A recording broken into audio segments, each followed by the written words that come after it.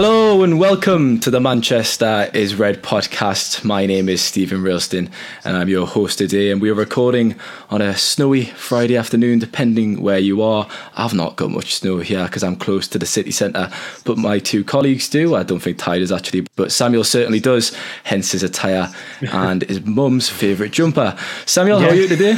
I'm very well, thank you. Yeah, she actually, the other very thick jumper similar to this, the crew neck one, she did literally buy me, but she didn't purchase this one for me. So yeah, she's clearly got a good eye for knitwear this time of year. I'm a fan. I'll give you my approval. And Tyrone, how are you? I like it. I'm good, thank you, Stephen. I'm good. Yeah, no snow in the metropolis of Bolton or near Bolton. So yeah, we've escaped the worst of it being at ground level compared to where Samuel is. And of course, there was a game last night where you were both at Old Trafford in the press box, and there was a sprinkle of snow at Old Trafford throughout the game. It came down, little splatterings throughout. In Samuel, it was a 4-1 score in the end after Anfield. They needed to respond, and that was a terrible game, an embarrassment, a terrible disaster performance. But to come out 4 days later to defeat Betis in that fashion, that was pretty impressive, wasn't it? Because there was a lot of scrutiny over the last few days, a lot of questions, and the dressing room responded, didn't they? They not only needed to win, they needed to win quite well. And Ty was saying as half-time loomed how Betis had nothing about them and United should be beating them quite easily, putting them to the sword, and he was completely right. But then United had that jittery period towards the end of the half and could have actually ended it 2-1 down. They were a bit too frivolous with their opportunities in the final third. Weghorst was either offside or not great with his finishing.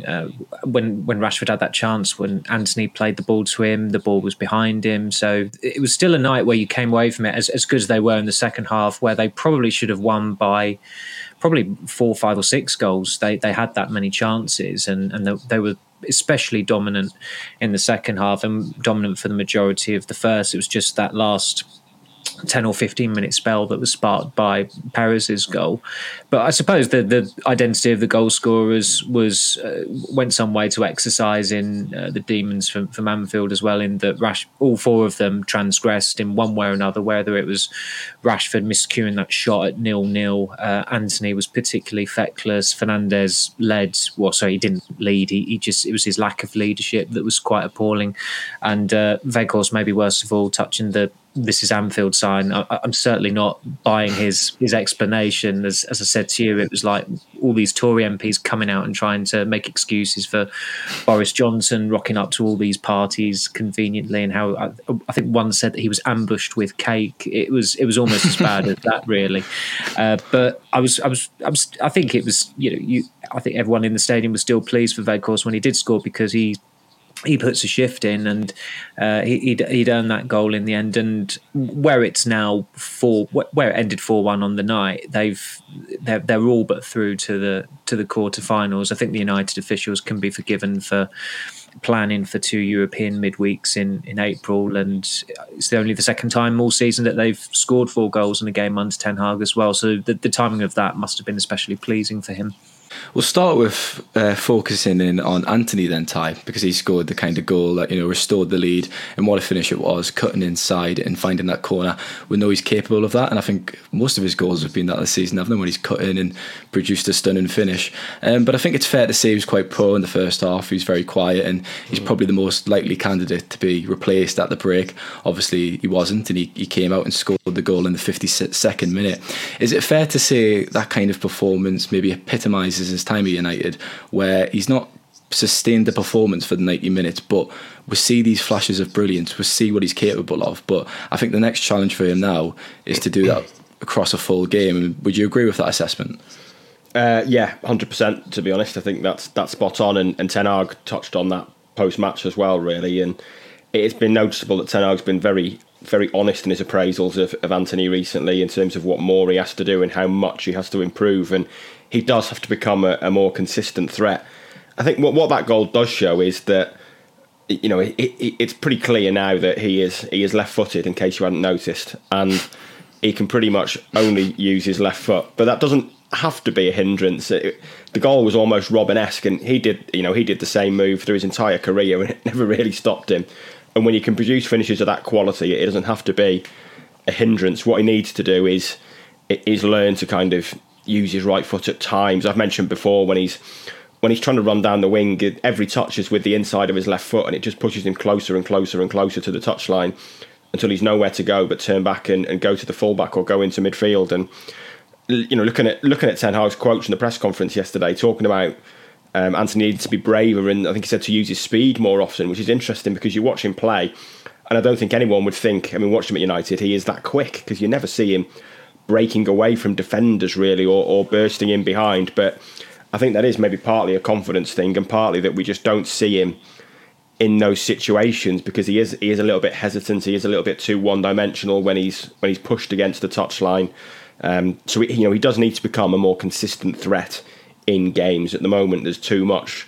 There's too many long spells where he does just go missing basically and doesn't contribute at all. And the other thing, which both me and Samuel have mentioned recently, is that he seems to have a lot better partnership with Wan-Bissaka. It's a strange combination. I've written a piece on it this lunchtime and basically said in the intro it should not work as a partnership. You've got a introverted, grafting English defender who's doesn't really got the trust of Ten Hag against what is essentially Ten Hag's pet project, who's an extroverted Brazilian showman, and they've got absolutely nothing in common but seem to have a better partnership than Anthony does with Dalot. And I don't really know why that is. I think maybe there's a degree that Dalot sort of occupies spaces that Anthony likes to use at times, but it does feel like he plays better with Wan-Bissaka there. And I thought United were better in the second half for Wan-Bissaka's presence last night. Dalot's been sloppy since the World Cup. He's not reached the same heights he had in the first half of the season, and Wan-Bissaka's getting better and better really. And it was noticeable how aggressive he was as a kind of a running threat from right back last night, and really making some strong runs into the final third. And I think at the moment he is suiting Anthony more. And there's an argument that if you want to get more out of Anthony, perhaps you need to start, give Wan-Bissaka that right back shirt for 4 or 5 games and see how that partnership develops over a longer period of time. Would it surprise you both if I said Anthony has 8 goal contributions this season in 28 appearances, compared to Rashford last season, who was widely derided, and rightly so, and he got 7 goal contributions in 32 appearances? Do you think there's anything in that? Because obviously everyone slated Rashford last season, and rightly so. He was a shadow of himself, and he was a player very low on confidence, did not impact games. But Anthony's obviously going to finish the season ahead of that tally, isn't he? But probably not too far ahead. He's got a better tally than him, though, Stephen. So that's my point, Samuel. So comparison immediately. No. I think with Anthony, he gets cut a bit of slack because he's come from Ajax, and unless you're very naive, I don't think anybody was expecting him to come straight here and set the world alight. And I'd barely seen him play, but you see some of the clips, you hear about his personality, and just the fact that he's come from the Eredivisie. There was always going to be an element of patience. I suppose he was slightly a victim of his own success, and that he scored in those first 3 Premier League games, which, I didn't think it was that meaningful at the time, but at the weekend you saw this big song and dance about Mohamed Salah being Liverpool's all-time leading Premier League goal scorer, which is a completely pointless statistic, but to a lot of people it means a lot.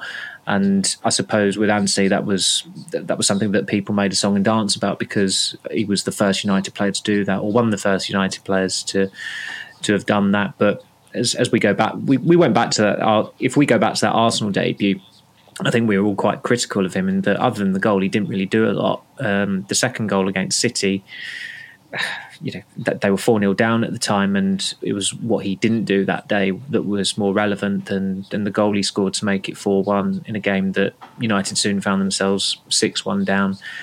And the Everton game he did play quite well in, but as Ty just touched upon, I think that was maybe the first time and one of the first occasions that Ten Hag was possibly more critical of Anthony after scoring in a game than he was praiseworthy of him. With Rashford, he's got the experience, and he had the experience of playing for United, but I think it's it's been covered chapter and verse why last season went as badly as it did for him, even though he actually made quite a decent return when he did initially come back into the team. No, that's fair enough. The point I was just trying to make is it's regarded as obviously the worst season of Rashford's career, and rightly so, last year. Yeah, Anthony's probably not going to finish too far ahead of him in regard. You've also made the mistake of by the end of the season. You've also made contributions. I knew you'd hear that, Samuel. I knew you'd hear that. I was laughing as I wrote it down. I was like, Anthony's got 7 goals this season. Rashford 7 goals, 1 assist last season. The clocks haven't gone forward yet. You know, there's time to reach double. But it's a wider point as well. It should be. Go on, Ty. Sorry. What that stat does show, you have mentioned goal contributions there of 8, but 7 of them are goals. He's got 1 assist in 28 Needs to create games. More, doesn't he? Yeah, and I did see the other day. I know. Just to continue to wind Samuel up more, I did see a tweet yesterday about his expected assists, which I know is XA, I think, this time. But it did say that his expected assists in terms of the quality of chances he's creating is 1 every 25 games, which for an £85 million right winger is horrific. Really, he's got to be more creative, and he does produce the odd brilliant finish, but it's hard to remember him creating any chances. Really, I mean, he should have laid one on a plate for Fred last night when he went for the shot instead of squaring it, but you watch him in games and he doesn't create a lot in terms of chances for other teammates, so that is definitely an area he needs to work on. Interesting enough, the chance that he did create, I think, was actually from the left. I think just after 20 minutes, he was on that side for around 5. And he made a decent cross in. Yeah, so it was actually on the opposite side. If we move on then, we'll look at Fernandes as well, because he was criticised in the aftermath of the Anfield defeat. Ty, his attitude was disappointing. Gary Neville obviously had to go on commentary. It was later revealed that he did not actually request to be substituted, or that was the understanding. What did you think about his performance? Because for me, he was probably the best player on the pitch last night, and a lot was said in the media, a lot was discussed in the pre-match press conference. I think his name was discussed the most on Wednesday. So to come out like that and respond like that, that was impressive, wasn't it? Yeah, it was, and it's been noticeable. There's been kind of a closing of the ranks this week. Ten Hag and Rashford were both praised him an awful lot in the press conference. Ten Hag did leave a little bit of room in saying everyone makes mistakes and he's got to learn, but it was noticeable how much they praised him. And you mentioned Neville there. I think for all of Fernandes' faults on Sunday, he's not the type of player who's ever going to ask to come off in a game. He's not that type of person. If anything, it means too much to him, because the antics you see on Sunday are driven by that hatred of losing and the desire to win, and he just channels it in a poor way where he essentially loses his head and becomes more and more childish, basically. But that's because he hates losing so much, and we've seen. We saw that in his first few weeks at the club under Solskjaer, when he used to hammer teammates on the pitch for passing the ball 5 yards either side of him. So that's not really a new trait in his game. And it was noticeable that when he came out last night, his name was the first one sung by fans. So it's clear that teammates, manager, fans, there has kind of been a closing of the ranks around him. He did have a very good game. Someone was saying, I saw someone tweet that he had a hand in the first 3 goals. I think it's very generous to say he had a hand in the first goal, given that cross was absolutely dreadful. What does expected assist say though, Ty? What does it? Yeah. That was an expected cut out, that one, and it was cut out, but Rashford was in the right place. Trying to calculate that guff. Yeah, yeah, definitely. But yeah, he improved. Anyway, he improved a lot after setting up Anthony's goal as well, and. He didn't have to do a lot to set that up. It was a fairly simple pass. He did do well to win the ball and keep the ball in midfield, but his best spell was probably in the 10 or 15 minutes after that. I think he won the corner from which he scored with a good low cross, and that there was that spell there where he was everywhere, really. So I think it was a good response, but you still see that I was doing the 5 things we learnt piece, and I'd put one of them about Fernandes and had mentioned after maybe an hour, 65 minutes, how he'd toned it down as well. There'd been very few confrontations. There'd been no arguing with the referee. And then all of a sudden he flies in on Claudio Bravo. Got pretty lucky with that. I would say it was not a great challenge. Then he has the cheek to go and scream in Bravo's face to suggest he's making the most of it. Seemingly he goes and has a big argument with one of the Betis defenders, and it's like, you're never going to change. You're never going to change. So that paragraph had to be ripped up pretty quickly. But it was, it was a much better performance and a perfect response. But I think with Fernandes, he needs to lead. He needs to learn. He needs to lead better. When things aren't going well, which at the moment for United is an issue, because they do have this habit of every 20 games or so throwing in a mad one, and that's where he needs to learn that he needs to be the leader, slowing the game down and keeping cool heads in that point rather than making it worse. But in games like last night, he's always very good and a good leader. I think the Gary Neville point is relevant because the misfortune those who are watching it on TV have is that when these United-Liverpool games come around, the partisan punditry is at its absolute worst, and a lot of broadcasters now think that that's acceptable, like whether it's Alan Shearer or Ian Wright or Gary Neville or Jamie Carragher, whichever player is there, it's like they're almost there as a fan. I can't stand the whole, we've got Jamie Carragher and Gary Neville on commentary, and here's Gary Neville looking miserable, here's Jamie Carragher looking miserable. I mean, the roar that greeted Sancho's goal at the start of the season against Liverpool, it's blighted because you can hear Gary Neville's shriekish celebration. Now, if you're in a gantry, you're not there to celebrate.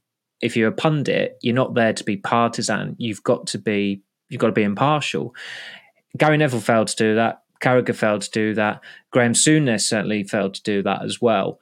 Kelly Cates, the presenter, failed to do that. Roy Keane has been pretty bad for it as well this season. United should have used that, and that's where it came to a head because you've got Gary Neville making this accusation that Fernandes is saying he wants to come off. It was completely baseless, and if you actually look at the footage, I don't know how he came to the conclusion that Fernandes is saying, I want to come off. If anything, he might have been saying to them, what's the point making a substitution now? Like, we're 6-0 down or whatever it is. And United had their explanation for it, that he wanted to know what his positional change was. He was obviously really wound up, as anyone would be if they're losing 6-0.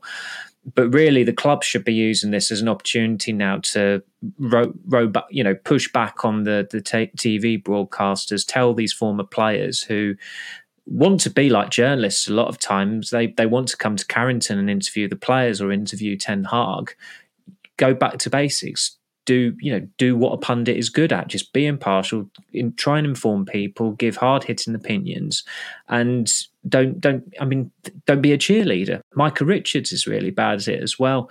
And as I said, I thought that was really poor from Gary Neville that he made that accusation. He's wound up because everyone knows he hates Scousers and he's seen United getting thumped at Liverpool, but there was no measured commentary there from him. And it seems like quite a lot of United supporters are getting wound up by how he commentates on them anyway.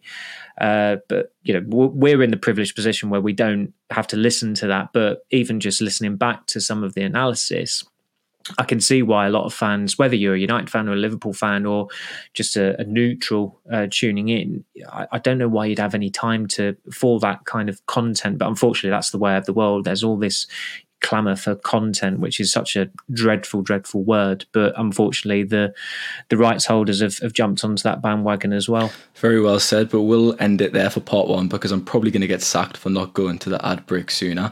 We'll be back in a moment for part two, where we will have a dedicated section on expected goals.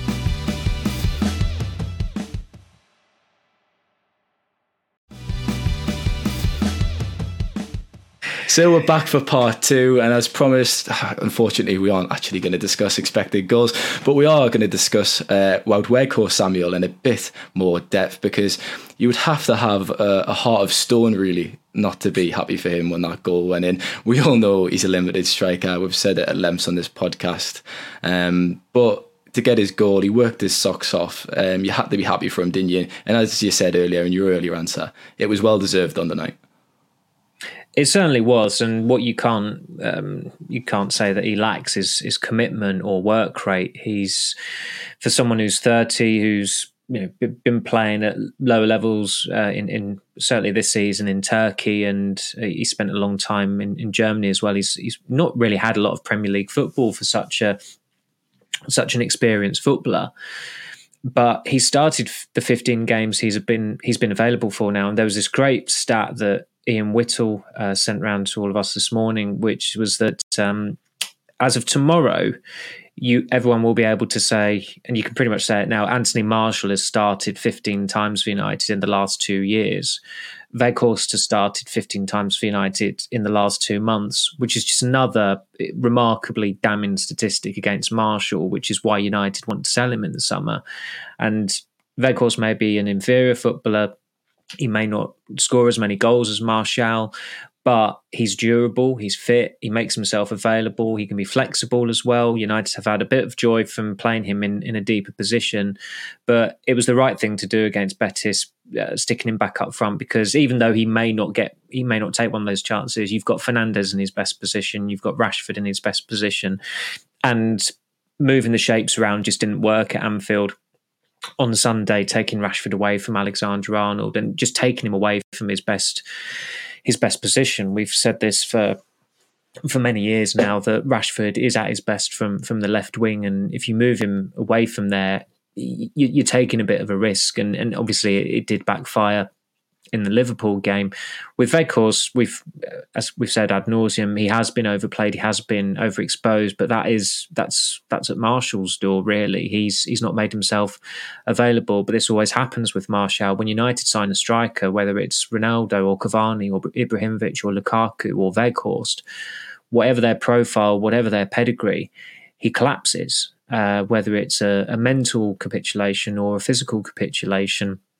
And you just cannot trust him. And you can't trust Weghorst as a goal scorer, but he is at least going to be available. And it's some going for someone who has been playing. I mean, he was a bit part player at the World Cup as well, so he wasn't starting regularly there, but he was obviously very much on it in the quarterfinal against Argentina to get those 2 goals. So his attitude, it seems pretty spot on, provided he's playing in the right environment. I suspect, what happened at Burnley, that not many of his teammates will have particularly fond memories of him, as he was the big money mid-season signing who was, bought to try and keep them up. And I think he only ended it with 2 goals for Burnley. So that was not a success by any stretch of the imagination. But he's done a creditable job overall so far for United. And, again, as I said earlier, the identity of the scorers last night, whatever people may think about his tunnel antics or antic at Anfield and the statement that he put out, which was dubious to put it politely. He put in a shift last night. He was involved. He was in opportunities to score.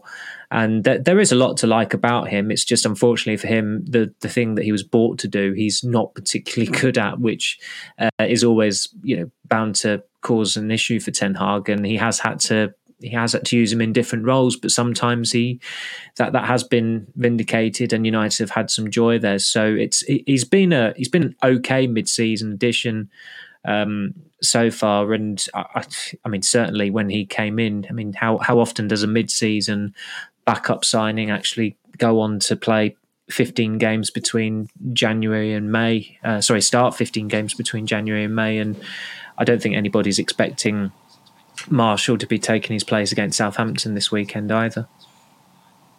If we move on and look at a few negatives then, because there probably were a few from the night, we'll start with David De Gea's performance, Ty. But just first, a bit off topic, as Ty's nodding his head. How old's your lad now, Ty? 3.5. Do you reckon he could have kicked the ball better than De Gea at the end of the first half when he cleared it? Quite plausibly, yeah. It starts a conversation, doesn't it? I mean, De Gea's distribution's always been quite poor, but I kind of came around to the train of thought where United could stay with him for another season, stick by him, address other key positions in the summer. But nights like that really do make you think, because he was really poor, wasn't he, with the ball at his feet. And after that blunder at the end of the first half, he looked like he was short on confidence every time he got the ball. He looked like he was going to make a mistake. Yeah, he did.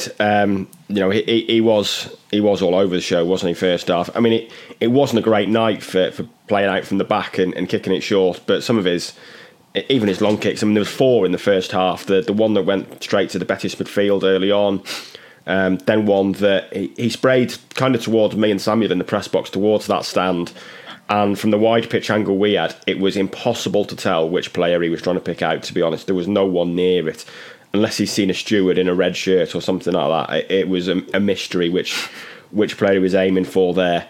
Then he tried to find Dalot kind of near the halfway line, and it fell 10 yards short to Wanmi. And then, of course, the worst of the lot just before half time, when there was 2 players probably 5 yards either side of Wanmi, but from 15 yards away, De Gea's just played it straight to the winger's feet. It was incomprehensible, really, and he was very fortunate that Perez's effort hit the post. It would have been, to go back to the first question of this podcast and United's response, that was the moment, that kind of 10 or 15 minutes before half time was where it was noticeable that they were a team whose confidence was fragile after Sunday. I mean, conceded out of nowhere. Suddenly you could tell they were questioning themselves. They weren't quite, there was doubt starting to appear in that spell. And if they'd have gone in 2-1 behind from a mistake, you wonder how the rest of the game would have panned out, because they could have spent half time thinking, here we go again, I can't believe this has happened. We've dominated this game and we're 2-1 down. But he got away with it, and second half it wasn't as noticeable because Betis barely had an attack. But yeah, it's clearly an issue. Ten Hag did say afterwards he couldn't ignore it in that game in particular, and it is a problem for United. It's partly why this contract situation is still going on, because he's the best paid goalkeeper in the world, but he knows he cannot sign an extension on those terms, and United know he cannot sign an extension on those terms. But how much of a wage cut he takes and how long that contract is for is probably not particularly easy to come to terms with. He said numerous times, I think he said to Samuel when we all spoke to him on pre-season tour, he wanted to finish his career at United, but you do feel that if not this summer, then next summer, someone is going to be signed as competition for him. And the name that is doing the rounds pretty regularly at the moment is David Raya, who seems I'm not a fan of that. Brentford at some point. He's going to leave Brentford. I mean, it'd be ironic if he's going to leave Brentford. It would be ironic if the guy who's taken his place in the Spain squad now takes his place in the United team. And I think the thing with Raya I always go back to is, I remember when Brentford played, I think it was one of the Liverpool games last year, and Jurgen Klopp said he should wear 10 on his back rather than 1.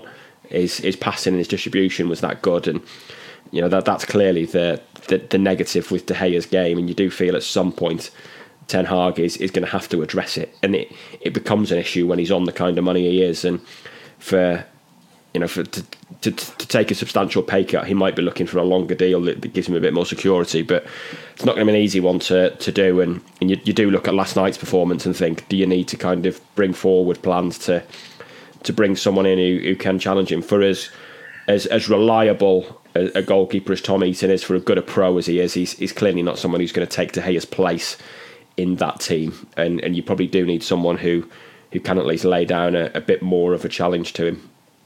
Oh, for all that, Raya's passing's brilliant, as you've just mentioned. I've personally got my doubts about whether he's a top goalkeeper or a Manchester United calibre goalkeeper.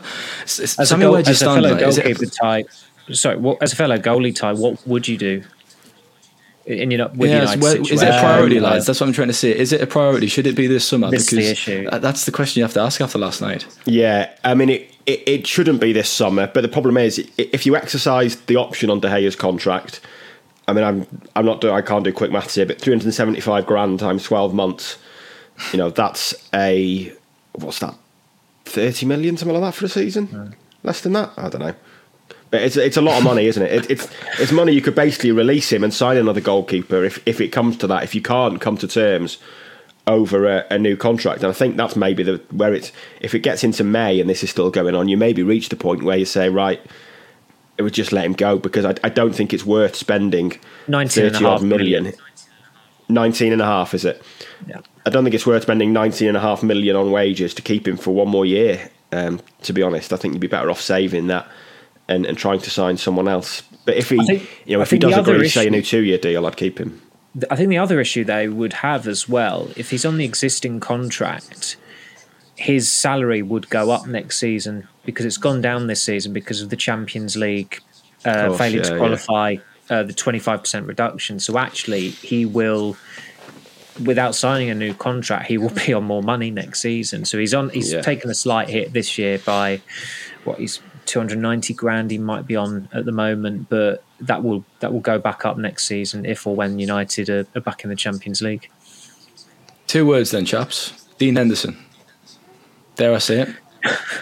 Does he still have a future? Two other words. Well, we had that conversation when it happened, didn't it, earlier in the season? I don't think the bridges can be repaired on that one. I think the nuclear option was exercised by Dean Henderson in the summer. Nothing surprises me in football. Nothing would surprise. That wouldn't surprise us, honestly. He would need to win back his. Him to have him on loan at Ajax as well, and I think they actually spoke to each other for the first time in January during a video call when Ten Hag pretty much said, "Look, we'd like you back." I thought that was very naive of Ten Hag, given he clearly underestimated Dean Henderson's personality, but also the fact that he was playing regularly for Forest at the time. But he's on a bit of a sticky wicket at the moment with his injury, and Keylor Navas has come in and has done quite well for Forest. So when Henderson is fit again, which looks like it's going to be at the start of next month, Steve Cooper's got a decision as to whether he continues with Navas or whether he puts Henderson back in for the run-in. Is Dean Henderson the most confident man in Britain? That's one word for it. Well, I could have said something else, but one of the most confident, definitely. He's certainly up there. Yeah. He's certainly up there. Samuel, another negative, of course, was Dalot. He was brought off at half time. We've discussed him in the last few weeks, really, and his battle with Wan-Bissaka and kind of what's going on at right back. I think it's fair to say he's not playing at the levels he was earlier in the season. He went to the World Cup, obviously picked up an injury, didn't he? Came back and picked up another hamstring problem, and he's not really looked like the same player. Ten Hag kind of conceded that at half time, brought on Wan-Bissaka. We obviously got Southampton at the weekend on Sunday afternoon. Is it as simple as now the scales are tipping in Wan-Bissaka's favour and he should start on Sunday? I think he should start, but there have been probably in the last 4 games, I've probably selected Wan-Bissaka in my team and for our matchly panel, and he's not appeared in it. Dalot is the more rounded right back. He's got more attributes. He's a more attack-minded right back. I mean, the best cross from the right-hand side at Anfield was Dalot's cross for Fernandes in the first half, referring back to Anthony's lack of creativity earlier or creating chances. But unfortunately for Dalot, that injury at the World Cup seems to have hit him for 6. He was playing very well at the World Cup. He ousted João Cancelo. And that injury, I think, was the first time he'd got injured in over 2 years. When he was on loan at AC Milan, some players made that very questionable moral decision to go on holiday in December 2020 when the pandemic was still rife. He didn't. He was borderline reclusive unless he had to go to the training ground. He had a gym there. He didn't fraternise as much, not that you could do, because he didn't want to risk getting COVID. He didn't get COVID at all. And he's, given how injury prone he was in his first couple of years at United, his lack of injuries in the last 2.5 years or so has been extremely impressive. And going to Milan, the biggest benefit for him was that not only did he become a better defender, but he became fitter, and everyone has heard the tales about the Milan lab and how it can extend the shelf life of players, and obviously Ibrahimovic is still going there. And clearly Dalot has come back to England a much fitter defender, and he's sorted himself out in that sense. So it would have been a particular blow to have got injured at the time he did at the World Cup, and then to have got injured so quickly when he came back into the United team against Charlton. But it just does not reflect well on you when in 2 of your last starts you've been substituted at half time for the other right back. It's quite apparent that Ten Hag prefers Dalot, and he was certainly one of the best fullbacks in Europe prior to the World Cup, and going into the World Cup his form was excellent, and he was certainly one of the most improved players at United. But he needs to get back to that level, and he's still not able to get back to that level. He doesn't have a particularly good understanding with Anthony, which is surprising given that you've got 2 Portuguese speakers there. Wan-Bissaka doesn't speak, and Anthony doesn't speak English. Or certainly I've not heard him speak English yet. They seem to get on like a house on fire when they're playing on the same pitch and on the same side. So it's strange how football works. You'd have thought that Dalot and Anthony would have been a pretty good compatible partnership, but they're still yet to truly hit it off. And with Southampton this weekend, it still wouldn't surprise me if Dalot starts, purely because United are going to have the majority of possession. They're going to need another outlet. going forward. It's better to have 2 attack-minded fullbacks rather than 1. That said, Wan-Bissaka has made some progressive strides on that front in recent weeks, and like most of the fullbacks at United now, he is moving into midfield at times when they've got the ball to try and push the other midfielders forward and give them an extra body up in attack. And so he's trying to add that string to his bow, and he's doing pretty decently at it. But it still doesn't bode well for him that he's not started in these last 4 games, when he was certainly very unlucky not to start in the majority of them. Maybe that's why Anthony and Wan-Bissaka link up quite well then, because if Anthony can't speak English and Wan-Bissaka rarely speaks and says nothing at all, it's just a silent right side, isn't it? Silent and deadly. I speak to you all the time, Stephen, and we absolutely hate each other, don't we? We can't. I was going to say, unfortunately for you, Samuel, unfortunately for you have to speak to us. We'll leave it there for part 3. We'll be back in a moment for some Southampton chat.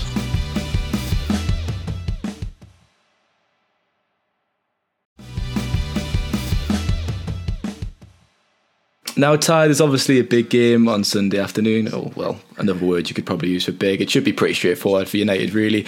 Southampton are struggling at the bottom of the Premier League. They've sacked 2 managers already this season.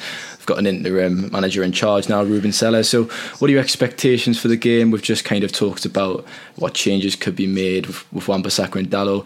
Do you reckon the team's pretty set in stone with the exception of right-back, or what would you tweak anything going into the game?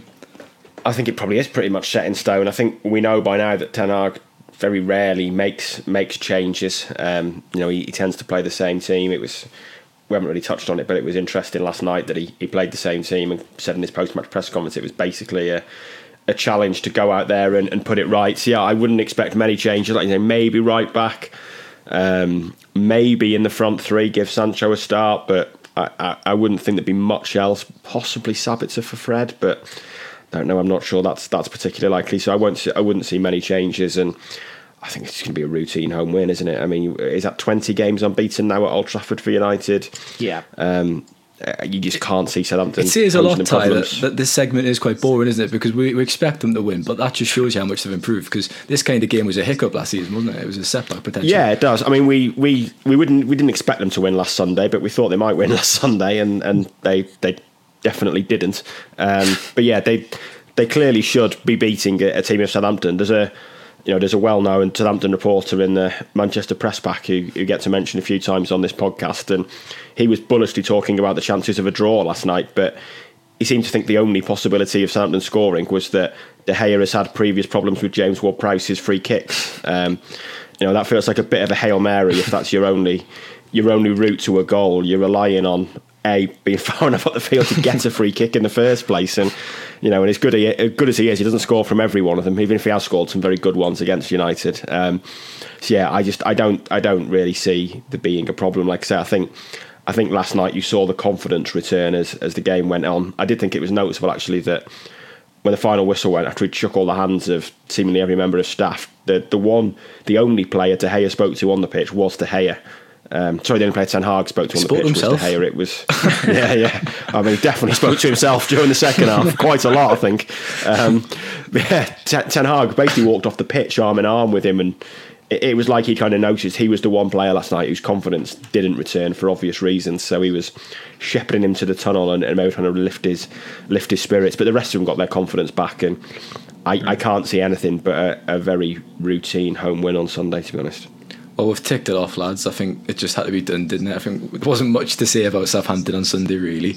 But we'll end the podcast with a bit of transfer chat. It's a bit more exciting.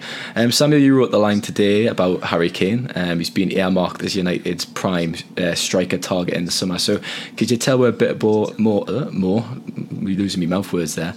Tell we're a bit more about that interest and that story. Ten Hag just really likes him for obvious reasons, and I remember when we had our sit down with Ten Hag in Melbourne, I asked him, look, you're signing all these players from the Eredivisie or have experience of playing in the Eredivisie. Why is that your preference? And he actually said, I'd prefer to sign English players, but they're expensive. And United at that time, they couldn't go for top tier English players because they weren't in the Champions League. They weren't a compelling sell to that tier of target, if you like. Tottenham had qualified for the Champions League. As soon as Tottenham qualified for the Champions League, everyone knew that Harry Kane was going to be a Tottenham player this season. And Declan Rice at West Ham, he still had enough time on his contract for West Ham to be able to keep him. Coming in, as we approach this summer, things are changing. Tottenham are in disarray again.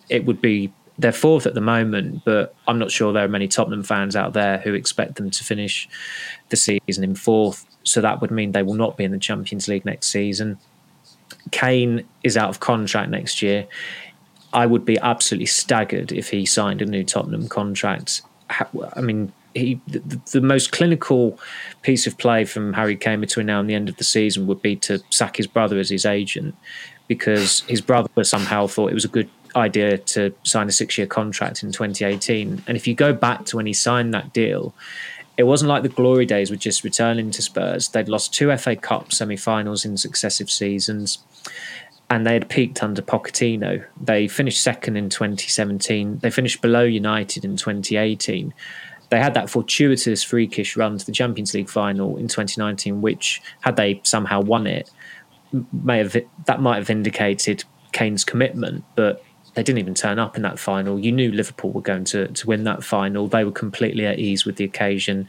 Tottenham, I always go back to it in the semi-final, clutching beer bottles, celebrating with supporters in Amsterdam, having just got that remarkable win. At that point, it was like, well, we've reached a final, great. But that's Tottenham for you. They've won 2 League Cups in 30 years.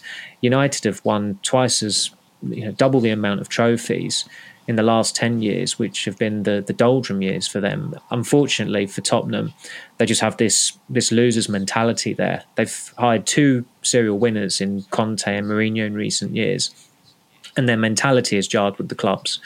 And Levy has and always will be the biggest problem. The ideal scenario for Spurs would be that they sell Kane to Bayern Munich. I think Levy would even take a hit on the transfer fee if it meant Kane going to Bayern. Bayern will need a striker. I mean, it's pretty remarkable what they're doing with Choupo-Moting, who, while he was at Stoke, the only thing he ever seemed to do was score a couple of goals in a draw against Man United. But his agent deserves that Malarkey Agent of the Year award that always seems to go to Jorge Mendes, because he got him a move to PSG, then he got him a move to Bayern Munich, and then after Bayern Munich sold Lewandowski last year, rather than sign a striker, they said, "Oh no, we'll go with this reject from Stoke," and he actually scored against PSG in midweek as they qualified for the quarterfinals. So, Bayern Munich getting things right, it's no surprise there, but they will want a new striker in the summer. Chelsea will want a new striker in the summer, but they're not going to be in a position of strength unless they somehow win the Champions League and are therefore in the Champions League next season. Even then, I don't think Kane would have the nerve to cross that divide. It's quite a acrimonious rivalry between Tottenham and Chelsea, and it seems to get a bit more febrile with every year as well. I'm sure Chelsea would relish the mischievous streak in them. They'd relish going for Kane, but realistically, the only Premier League club he could join in the summer is United. And even if Tottenham do qualify for the Champions League next season, Kane's got a year left on his contract. Do they really want to lose him without getting the fee at some point, when they could still get the best part of £100 million for him? There are few players better at doing the hardest thing in football than Kane, and that's putting the ball in the back of the net.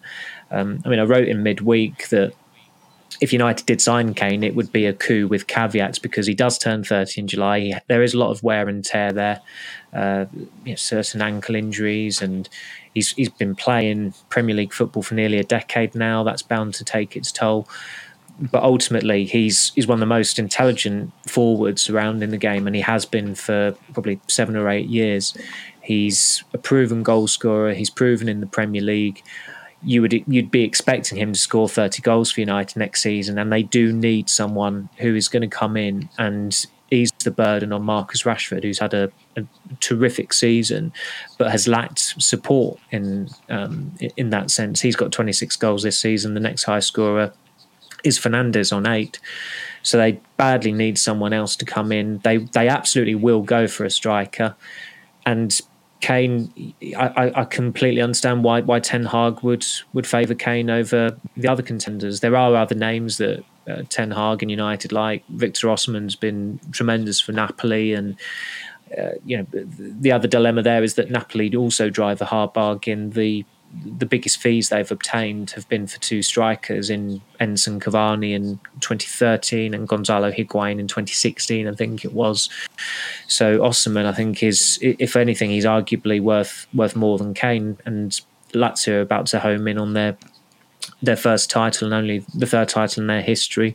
And it would, of course, be the first title without the divine intervention of Diego Maradona. So Osimhen is going to be hot property, but he's also going to be very, very expensive. And Napoli know when to sell. I mean, Kalidou Koulibaly, they could have got a big fee for him a few years ago, but everyone was put off from taking him. And when Chelsea did sign him in the summer, they probably signed him at the wrong time. So Osimhen is not a slam dunk. That wouldn't be a straightforward signing at all, because Napoli have been tremendous this season, drive a hard bargain, as I say. And they are one of the leading contenders to win the Champions League as well. They've been that impressive. And then there are a couple of other strikers who are certainly in a lower tier. I think it's safe to say Gonçalo Ramos, Ten Hag encountered him when Ajax played Benfica last season. Mohamed Kudus has taken on a more central role at Ajax this season, where they had the sales in the summer, and has been doing quite well and performed quite respectably at the World Cup for Ghana. And then there are a couple of other names kicking about that United are looking at and other clubs are looking at, just because I think in the summer, I think it was Ty who might have said it or wrote it earlier in the season, but the feeling at United is that there are 3 or 4 top clubs in Europe that will want a top-class striker. You're thinking United, Bayern Munich, Chelsea, and also you're probably thinking Tottenham, because there is a high chance that Kane will go this summer. Going back to your Choupo-Moting point there, Samuel, do you think he's got the same agent as Jermaine Genius? Because he seems to get everywhere about West Ham, doesn't he? Punches massively above his weight. He was at that awards, that pointless awards do that nobody really cares about last week. Yeah, I see, he gets everywhere. The one show, Jeremy Cross said it. Jeremy Cross said everywhere. Amazing. He was the one who coined the goldfish. He was the one who coined the goldfish bowl about Newcastle that time, wasn't it? They had a great song, Newcastle fans, when he went back with Tottenham, and I think Newcastle were 3-1 up, and Newcastle fans sang 3-1 to the Goldfish Bowl. So that was a good original chant, and also a good day out, I'm sure, for the Geordies. Samuel praising Geordies. What's going on? Has he had a funny turn? Ty, we'll just end it with a bit more Kane chat. I'll not give Samuel a chance to respond because we are running out of time. Obviously, Samuel's talked about Victor Osimhen there at Napoli, and he's such an exciting striker. We've saw him in the Champions League this season. He's got 21 goals, and I think in 26 appearances. You kind of weigh him up against Kane, and they're going to be the two most sought after strikers this summer. Which way would you lean, and what camp would you be, really? Because I think, Samuel, would you probably be with Kane judging that answer? I probably would be. Where would you stand, Tyrone, in between those two players? I think right now Kane is probably the bigger guarantee, but I would lean towards Osimhen purely from a squad building and age profile point of view, to be honest. If you sign Kane, then at the start of next season, I know this is a bit Klopp-esque in terms of what he said last week, but as much as that was aimed to wind United fans up, it does, he does kind of have a point. You'd go into next season with De Gea. De Gea would be 32 at the start of next season, Varane 30, Shaw 28, Casemiro 31, Eriksen 31, Fernandes just about to turn 29, Kane 30. It's very much you sign Kane, and then in the next 3 to 4 years at most, you've got to sign a new goalkeeper, a new world-class centre-back, a new world-class defensive midfielder, and another world-class forward. You're not giving yourself much kind of room for squad building. And you sign Kane, and you mentioned that team I've just mentioned. That team would have to win the league or the Champions League within the next 2 years to make all of those transfers a success, I think. If you're going to spend that money on Varane, on Casemiro, on Kane, you've got to win the league within 2 years, because if you go 2 years without winning it, and you've got Casemiro 33, Kane 33, Varane 31, at least one or two of those might be past their best and going the other way. So I would go for Osimhen purely because he could be a United striker for 7 or 8 years, whereas in reality, Kane might be for 3 or 4 years. And like Samuel said, his injury record to me is a red flag at 30 years of age to be signing a striker like that on that sort of money, because his ankles have been absolutely battered over the years, and I don't think anyone really knows at what point it's going to catch up with him. We've already seen that he looks, he's lost a little bit of a yard of pace. He's a little bit more sluggish at times in games and things like that. When you've had the injuries he has, and on the same body part, there can be a point where you have a summer, you come back in August and it's just gone. Something has just gone, and I think it would be a riskier signing because of that, I think. So I would go to Osimhen purely because I think even if it takes him a year to sell, I think long term you'll get more out of him than Kane. To play devil's advocate then, guys, I actually looked at Osimhen's injury record not too long ago, and I did a piece on it, but I think it was actually worse than Kane's, as in days off. He had quite a bad injury, to be fair, when he was younger, in his teens, I think 16, 17, so that obviously accounts for quite a lot, but that's just something to bear in mind. That he might not be as robust as people think.